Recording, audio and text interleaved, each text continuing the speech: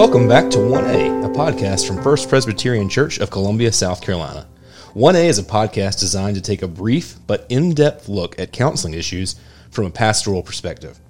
Reverend Squires is the pastor for counseling here at First Presbyterian Church, and I'm Josh Fleming, the pastoral intern to the college ministry. Today's episode begins a new series discussing the transition from high school to college. We begin by examining how the broader culture views the college experience and how that perception can sometimes be crushing. If you have any comments about our show or questions about something you hear in this episode, please don't hesitate to contact us. You can find all our info on our website at firstprescolumbia.org. If you'd like to stay aware of new episodes, you can download our app by searching for First Presbyterian Church of Columbia, South Carolina in the App Store of your choice. We hope this ministry is a blessing to you and to those around you. Let's get to the conversation. Welcome back to 1A. I'm your host, Josh Squires, and if you've just listened to the opening, you heard a new voice, and that new voice goes by an old name, Intern Josh, but it's not Intern Josh Adair, it's Intern Josh Fleming. It's a different Josh. It's a different right. Josh. It would not be 1A if we didn't have two Joshes to confuse the mess out of everybody. I am happy to come in and confuse the audience at home, so yeah. And I've actually, if you're listening at home, I feel like I have this bond with you. I've been editing the 1A podcast for quite some time, and though I've never had a chance to talk on here, I'm excited to go through this next chapter with you guys. We're glad to have you. Thank you for being willing to be on and to learn this skill set. I'm pretty sure that when pastoral interns come on, the idea of editing and creating podcasts is nowhere on their idea of what they're going to learn. It's not like what you're thinking. No. Yeah, this is my Pastoral ministry experience. Yeah. Yeah. So appreciate your willingness to be on and your willingness to edit for pretty much the last year or so. You've been doing a lot of editing for this podcast. So thank you for being the man behind the glass that nobody else ever gets to see or hear, and they get to hear you now. Also joining me is our assistant college director, Nate Seske. Nate, thanks for being with us. Of course, I'm happy to be here. I've been on here a few times before, and I'm excited to be addressing some college issues once again. That's right. So Josh, of course, is one of our pastoral interns, and he's the pastoral intern specifically to our college ministry. And so as we've been having him think about what would be some good topics for us to focus on, one of those was just counseling issues in the college context, which is why we brought Nate in here. So I'm going to kick it over to you, Josh. Let you go ahead and start asking some of the questions you thought it would be good for us to talk about. Absolutely. That's right. I was thinking about this, and we're midway through the summer of recording this, and that means the fall is just around the corner. A new school year is coming up, and for a lot of people, it means a new grade, but for some, it means an even bigger transition. They're moving to the college campus or starting some sort of experience in the university setting. And also associated with that is being away from the parents maybe for the first time. And so I just thought it'd be a great thing to do maybe a mini series on how can we help our students and the families of students to launch well into the college experience. And I just kind of want to open up things and get you guys' thoughts. What does our culture sort of broadly say the college experience should be? And so what are students, sort of the voices they're hearing from all around them as they're preparing to go into the college campus? Yeah, that's a great question. And I think Nate will probably have a better insight here. He's closer to the college experience himself. And having come through it, I'm much older than both Josh and Nate. And Nate and Josh both being their ministry area, I think you guys have a better understanding. The one thing that pops to mind for me that I think that I see often in the counseling room, just generally about this phase of life, is that people are often told and expect that the college years are the best years of your life. And that is crushing a ton of people, that they expect these 4 years to be the best years of their life. And instead, they're mundane years, they're hard years, they're stressful years, they're sad years, lonely years. And if you begin to get this narrative for yourself that says that these 4 years need to be part of the pinnacle, they need to go on the Mount Rushmore of experiences for me, then all of a sudden you begin to think that, oh no, like I've missed something that's unreclaimable and the rest of my life is going to be so much worse. And I just don't think that that's true. I think that there's a couple of things that happen here for people when they think about the college experience.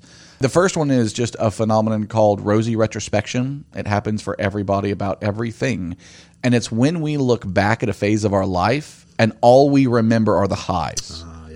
And so we tend to not remember the middle and some of the lows. Like if it's a really big low, like we've lost somebody that we loved, or a traumatic breakup, or we've been hurt in some way, of course we remember those. But other than those more extreme examples, we tend to cut out a lot of the mundane middle. It's just the good old days. Right. And it quite easily becomes the good old days. And as you look back, and as adults look back, and they're in the middle of their careers that have stabilized, their families that are growing but also have their own problems, marriages that are wonderful but also come with its host of issues. When you look back at college, what you tend to do is romanticize that period of time where it felt like you had less responsibility and more freedom and all those things. And you just forget how hard college really was and how ready you were and anxious you were about getting out into the quote unquote real world. And so I think that people get into that experience and they say, well, this isn't what all my movies and all my media and all my friends and parents have made college out to be. It's not been this incredible experience. And then the second thing that I think gets people is this whole thing that is the hedonism paradox. And the hedonism paradox is that when we pursue happiness, when it becomes the goal, happiness, satisfaction, joy, when it becomes the goal, we find ourselves most likely to be anxious and sad. One of the reasons why first world countries lead the world in rates of suicide. When you're busy, satisfaction and joy tend to be a byproduct rather than a goal. And so when people are in college and they're in college for the experience of joy and happiness, there are moments like that. You go to a certain sporting event and everybody's in that same emotional register that's super high and excited and all that, and that's wonderful. You have certain events here or there, and that's fine. But if that's really your goal in college, is to have this joyous, satisfied experience rather than to earn something, I'm going there to get educated, to learn how to do something for an end, then you'll find yourself, when you're not joyful, when you're not overly satisfied, which is a lot of the time, you're actually compiling anxiety and sadness. That could be that crushing factor you talked about a minute ago. Absolutely. I've heard our cultural moment referred to somewhere as sort of this age of amusement. Yeah. And I feel like that sort of speaks to what you're saying, is people are, look, let me go and find a way to be amused for 4 years or whatever it is. And I'll take some classes along the way. That's right. And I want to come back to this. I really do think that colleges even have more and more geared themselves to experiences rather than education, trying to be a purveyor of experiences rather than helping people be ready for whatever vocation that they're supposed to go into. And I say that as not just one who's a cynic because back in my day, right? It's so easy to be the back in my day guy, But because my wife's an HR person, and more they're finding it harder to find people who are graduates. This is at a business level, who are competent when they graduate. More and more colleges tend to be cultivating experiences for their students rather than helping to train them. So those would be the two things that I would say about like expectations for people, even as they go to college, that can often lead to this sort of crushing effect of when I actually get there. And it's not the most joyous, wonderful, free experience of my life. Right. Yeah. Josh, I think that's really helpful. And something I would add, and I think is pretty related to those issues, even as I think of the competency of graduates, is the fact that people are going and looking for identity more than skill set. They're looking for, who am I? That's the question they're asking, rather than I'm moving towards this degree because I have an intended purpose with it after graduation. Right. And that is something I've heard students wrestle with, from parents telling them, you're going to college to find yourself, peers, aunts, uncles, grandparents. I've had a few that have had members of their church or different people on staff at their churches saying, these 4 years are the 4 years you're going to find yourself. And then I think two assumptions are then built into the student's mind. The first is going into college, I don't know who I am. Right. There's an unnecessary anxiety created, I think, by that type of language. Rather than being told this is who you are. Right. Or confirming, especially maybe somebody growing up in the church, that you are one who is in Christ. They're now encouraged to be like, I don't know who I am. Right. Now I need to find who I am. I didn't even know I was looking for that. Yep. Now I need to find it. And I'm supposed to do it in a 4-year period. Yeah. And that clock is now ticking. Yep. And I'm walking in, I'm meeting people in my dorm room, I'm meeting people in my classes, and this underlying anxiety has been created that before I leave this campus, I need to find out who I am. Mm-hmm. But in the meantime, who I am is going to be so dependent on what majors I have. Yeah. So now I've changed my major 6 times before the middle of spring of my freshman year. Right. Because I'm seeing the consequences of what classes I'll be taking and who will be around going down for the next 4 years. Right. So the question of identity, I think, becomes a really big one. Go to college so you can find who you are. And that's come from in the church, out of the church, in family, out of family. But that's just a popular cultural perspective on what the college experience is like. I think that's a really good insight, Nate. I think that identity, there is a sense in which as we move from adolescence to adulthood, we're more and more forming who we are. That's beginning to calcify.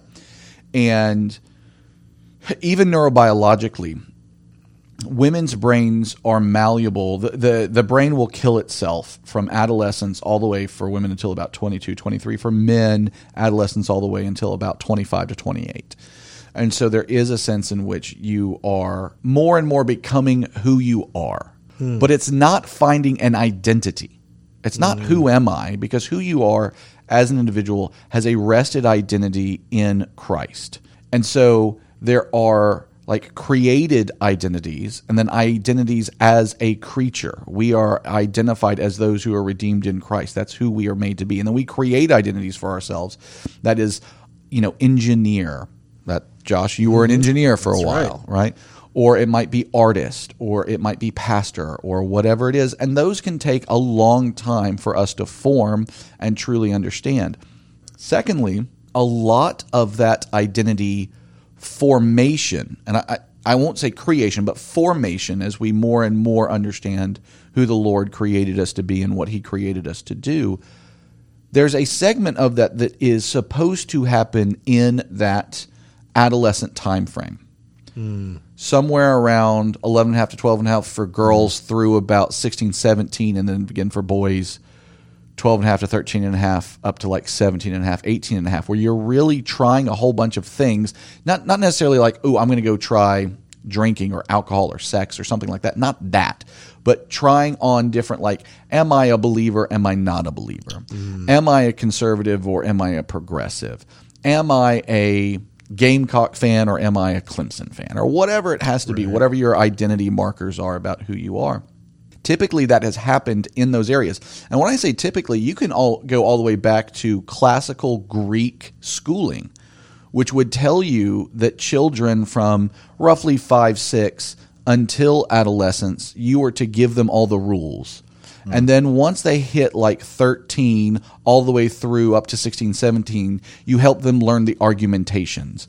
And then once they hit 18, you give them the implementation, what they are to do. And it's in that argumentation realm where people really should be arguing internally and externally to get a more, not solidified, but a general idea of who I am, right?